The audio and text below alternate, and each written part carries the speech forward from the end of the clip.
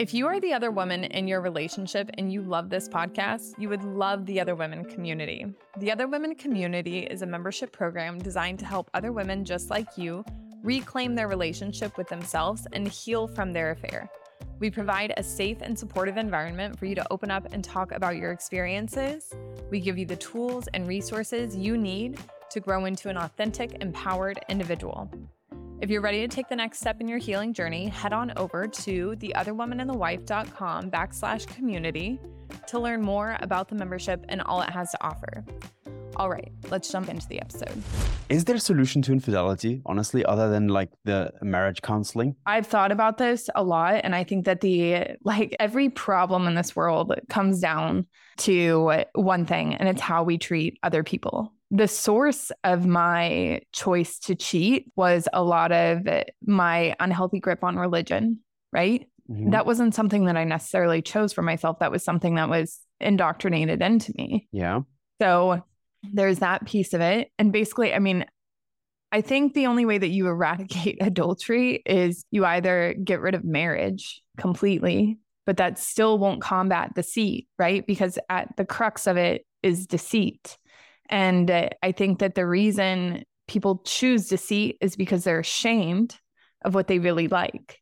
I chose in the end, it's like emotional management, right? It's just like you managing yourself and knowing if you know how to manage yourself. It's about finding your voice truly and speaking your mind and being able to do that. Because I was talking to somebody yesterday, like we had somebody come and look at the house because we're looking for renters. And she saw this whole setup. She was like, "What are you doing?" And I was like, "Oh, I create content." And I'm starting to try to get myself more confident about what it is I'm doing, because a lot of people, they'll be like, "What the fuck? No way. Tell me more." They're really curious, especially when they see me in person, because they're not, I'm not like just a thing on their screen. And she was like, "My first marriage imploded because of infidelity, and I was the betrayed wife." And she's like 7 years out, and she's like, "I think that is incredible." I was like, "Yeah, I see it as kind of a healing conversation between the betrayer and the betrayed."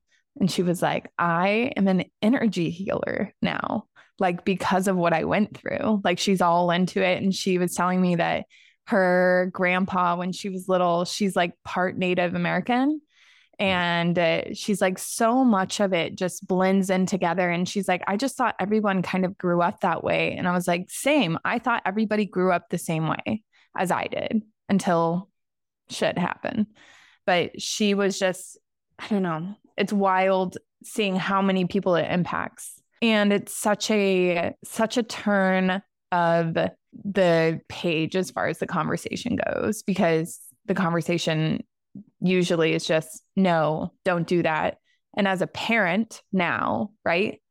"No, don't do that" isn't effective. It's not effective at all. I actually have to model healthy behavior to my children for them to have healthy behavior. Mm-hmm. But yeah, I don't know if there's any eradicating infidelity, because you would have to, I think that there's educating people before they get married on how infidelity occurs.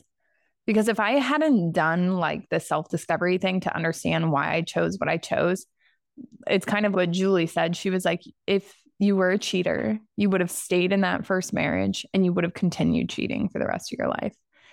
And I think she's kind of right. I think she's kind of right. Lots of people who just think that cheating is just something that you have to accept about the world.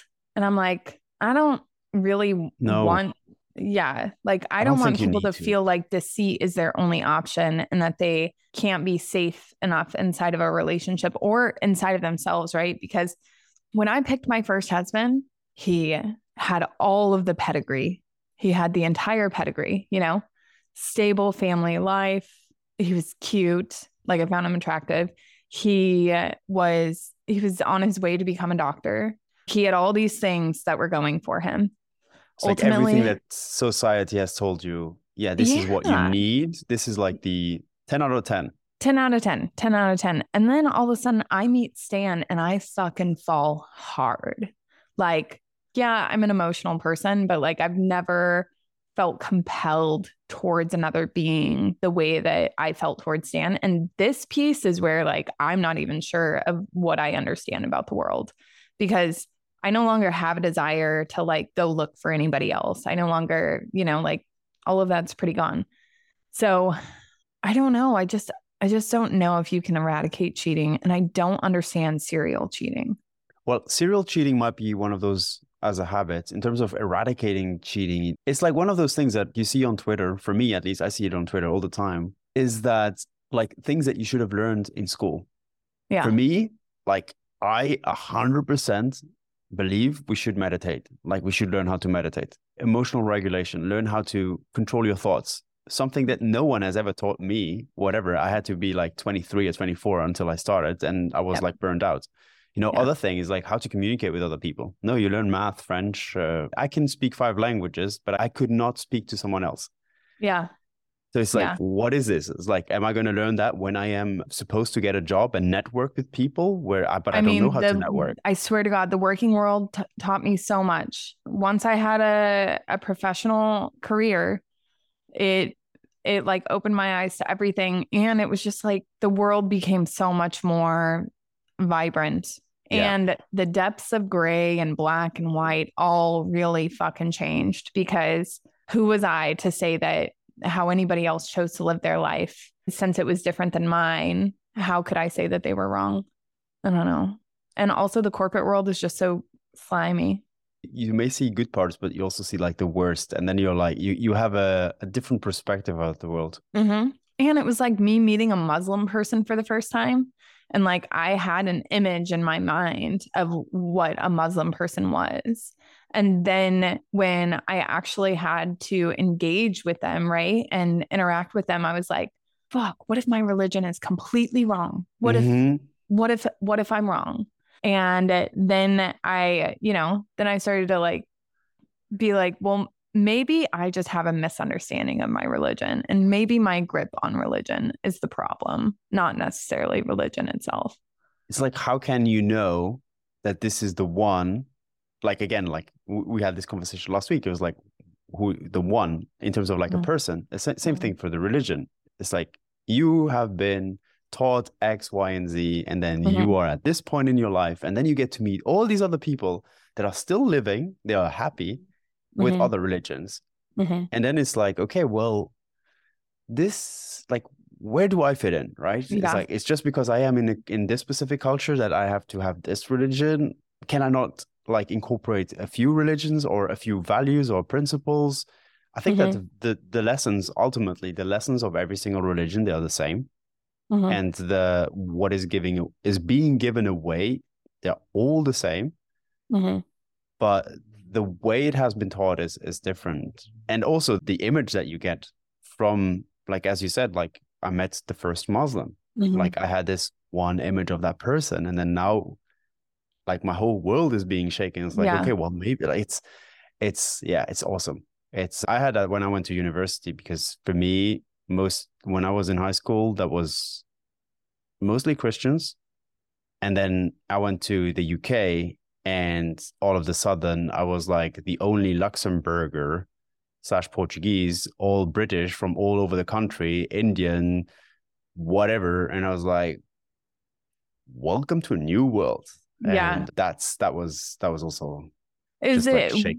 Is where you grew up, were you pretty like did you travel at all when you were growing up and stuff?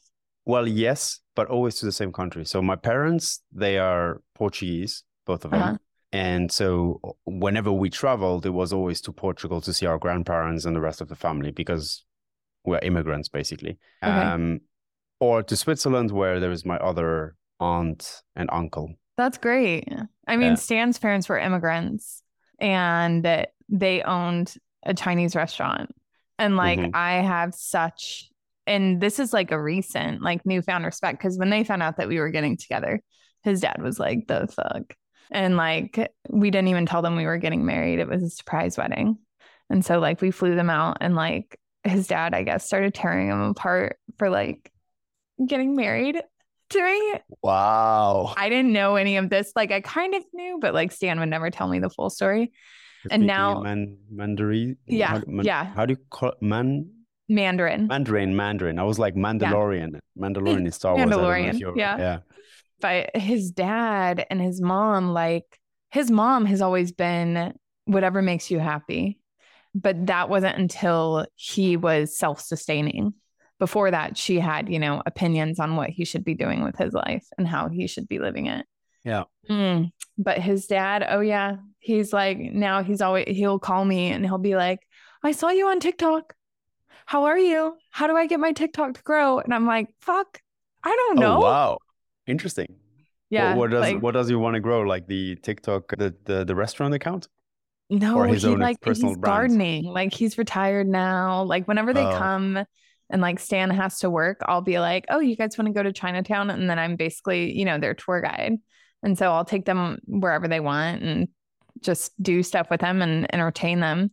And it's been like 8 years of like me kind of being like, I can't pour tea like a Chinese national and I eat out a lot. So this is what you get, It's kind of fucking funny. But do they mind?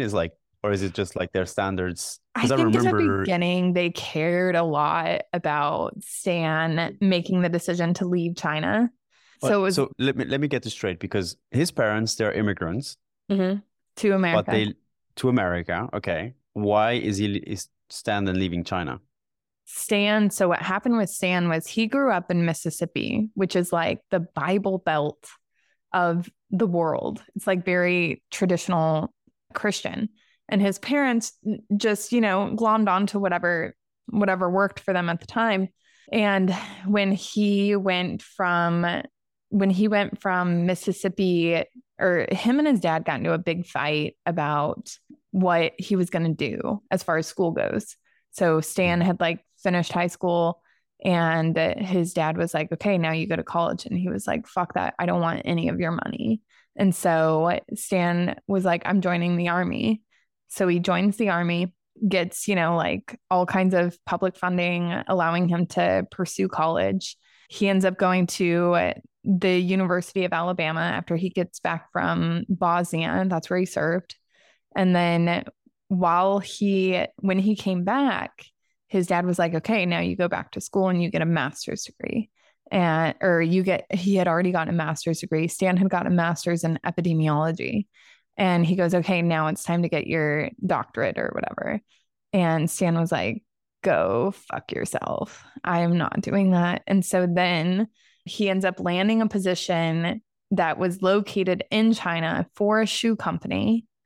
And his dad basically was like, what happened to you? The army hit your head. I bring you all the way from China and now you go back, right? Because he's like, what the fuck? I gave you a leg up in life and this is how you're going to do it. So then when Stan went back to China, Stan started making a ton of money and helping his family too with all of the money that he had earned. And his dad never even really bat an eye at it. It was kind of just like, well, I'm the reason that you were able to do that anyways. Like it always turned back to him. Like he was like, you don't appreciate what I did enough. And for him to take credit of what Stan did with his life post year 18 is kind of nuts. And it gets under Stan's skin, like really bad. And so then he ends up back in China. I guess he didn't know whether it was going to be like a long-term thing, but he ended up staying in China for like 10 years. Oh, wow. Okay. And then I met him while he was living in China.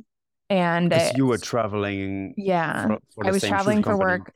And I was a workaholic at that point. Like I loved my work. I loved how productive it made me feel. I loved all of the accolades. I loved the attention. Like it was amazing.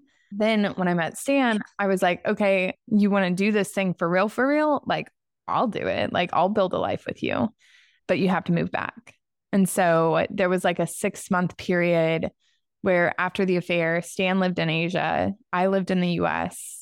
And he would come and visit occasionally. What do you mean by after the affair? After I blew up the affair. So after I told my ex, like, hey, yo, I'm not doing this anymore. I'm going to go off onto my own. Oh, so that's actually, that's a good point, because I'd never realized that the affair is basically over once you tell someone. Yeah. I was thinking about that the other day. I was like, when do they stop being affair partners? And I think it's like, it has to be when it's not a secret anymore. But then it's like so many of these people, they get caught. They're affair partners. They get caught. They say they're not going to do it again. They say that they're not going to. I mean, I did it too. Like my ex was like, you can't talk to him while also talking to me. And I was like, I couldn't stop. I could not stop talking to Stan. It was so much easier for me to let go of my ex than to let go of Stan. And so I was hooked. But yeah, I think that the affair, you're no longer, but then are you just like boyfriend and girlfriend? Because yeah, illegal. Well, illegally, I don't know what legal is. If you're married, right? I have no fucking clue. Anyways, yeah. So yeah, you were saying like 6 months after the affair. So 6 months after the affair, he finally moves back. And that was when reality really came crashing in, because we were no longer long distance. I was no longer living in the same place. I had changed my job already. I had done all of that stuff. And so then when he came, we had this little apartment on the beach in California. And he was just the company that he was working for gave him a non-compete. So they basically paid him money not to work. And so all he had to do was sit at home all day and pick up dog shit. And that was not stimulating enough for him. So he was like, fuck this. Why don't you quit your job and let's go build a business together in Las Vegas? And I was like, all right. So we did. And it was so like, you want to talk about like the beginning of a relationship and making it hard. We made it super hard. It's like you build a business. First and foremost, you don't build a business with friends. No. That's like, unless you have contracts in place, then building a business with your partner, like, no. Well, yes, you can. If you're already established and you have some ground rules, but like just after an affair, like just moving in and okay, let's build a business. Damn, that's and like so, hardcore. Like, there was like probably a year went by where I was working, where that was my salary, was building this business with him, and I was like, okay, what was the business? It was a shoe business. LIUID is the name of the brand. Live Until I Die. And we built this little shoe business. We had so many learning curves that we still needed to do. Wait, and so it still exists? No, it doesn't. Because I see. There's shoes up and stuff. You'll see. There's definitely a digital footprint. And what happened? That's so cool. I made like the final. I had a final straw again. I was like, okay, it's either we're going to have this relationship or we're going to have this business. And I was like, I'll go find a job elsewhere. So I found a job doing Amazon shit in Vegas. And then our relationship started to get good because we had done some space in there. And then our relationship finally started to get good. And then I got pregnant with Layla. And from there on out, he said the other day, he was like, I think everything shifted for me when Layla came into the world. We even have this stupid video. It's not stupid, but whenever I gave birth to Layla, like the first thing that like him and I are shouting are like, she's ours, like she's all ours. Like, it's so sweet. And like she was, a really unifying force in what we wanted to build. And like, I used to have this belief that if I was marrying a person for the sake of having babies, that wasn't the right reason to marry them. Yeah. Now I don't think that really. Now I think like we both were really passionate about having children. And it was actually the alignment of our passion that made our relationship super productive as far as individual growth goes, I think. Interesting. Because I'm of the belief, or sort of, I actually never thought about this, but for me, like the kids is just like a byproduct if you actually want them and you desire to be parents, but the relationship comes first, right? And from what I understand, it's more like we both want kids and that those kids will improve our relationship. No, kids will never, right? I don't think kids will ever improve your relationship. They will, I think that they evolve you. I think that my children have caused me to evolve and think about the world differently. And I understand the world differently because they're here. But like me and Stan, I still think that some of our most connected moments are when we are looking at our kids in the same moment and laughing and like enjoying them. And there's other stuff that I enjoy about our relationship, but really those moments are the ones where I'm like, I feel our souls being tied together right now. Right, let's not make it that naughty, okay? Oh, shut up. No. Oh my God. Oh my goodness. You know, I can't go into the naughty stuff. Dude, I looked at a video I did like a long ass time ago of like me talking about sex in an affair. And I was like, yeah, it's not me. It's not me. It's too cringe. Too cringe. Yeah. No, thank you. The only affair I can prevent is my own. That's it. Because yeah, but on a general level, can you eradicate infidelity? And I don't think you can. For as long as you have humans, you won't be able to. There was some like change in stats report that was done recently regarding infidelity and the pandemic. Oh, really? Yeah, like infidelity went down because you didn't have the workplace anymore to connect with others. And divorce rates went up because then you were actually forced to look at the marriage. Yeah. Mm-hmm. Because a lot of couples struggled with the fact of like being 24/7 with the same person in the house. We definitely did. And now there was something that like really shifted within both Stan and I think during the pandemic, like after Vicky died and stuff. After who died? My stepmom died of COVID. And it's the first time you mentioned her name, actually. Vicky is my stepmom's name. I used to call her the Sexretary because she was the other woman. Okay, Sexretary. Yeah, the Sexretary. When I was a kid and I just wanted to insult her. Yeah, man. I guess. How do you feel about that now? Because you had a great relationship. I think it's fucking funny still. I still think it's funny. We had a tumultuous relationship. Like this is one of the things that's really hard for me talking about this with the stepmoms of the world, essentially. She had so much like pent up misery inside of herself. Like part of the reason I think I'm fucking doing this is because I feel like she's telling me to teach people how to be fucking happy. Because she just had all of these insecurities around stuff. Like she never sang out loud. Her mom would always shame her when she was a little girl about singing. So she never sang, even though she loved music. Like up until the day she died, she never sang. And then she, like I would come home. Artist. What? Blocked artist. Yeah. I would come home and I really wanted to like have my friends over and stuff from college. Like I would come back home and I'd be like, oh, my best friend is right around the corner. I haven't seen her. I'm going to have her come over. And Vicky would start to block me. Like she would be like, oh, you can't have your friends over because they don't even come over when you're not here. And I'm like, why the fuck would they? And she's like, they just want to use us for our house. And like all of these, like my parents were pretty well off. And I was like, that's such a fucked up view you have of somebody else. You think that the only reason that they want to come and sit at your kitchen table is so that they can be inside of your mansion. I don't think that's why people show up. I think that they're genuinely interested in like how you're doing and all of that, but you can't see past your own insecurity. Yep. I think that like I was forced to grow up very fast because of the stepdaughter dynamic, and my mom was gone. And then my dad did the whole, oh, she's the mother of the house. You have to talk to her. Oh. Mm-hmm. Thank you so much for taking the time to listen to this podcast episode. We appreciate your support and would love to hear your thoughts on it.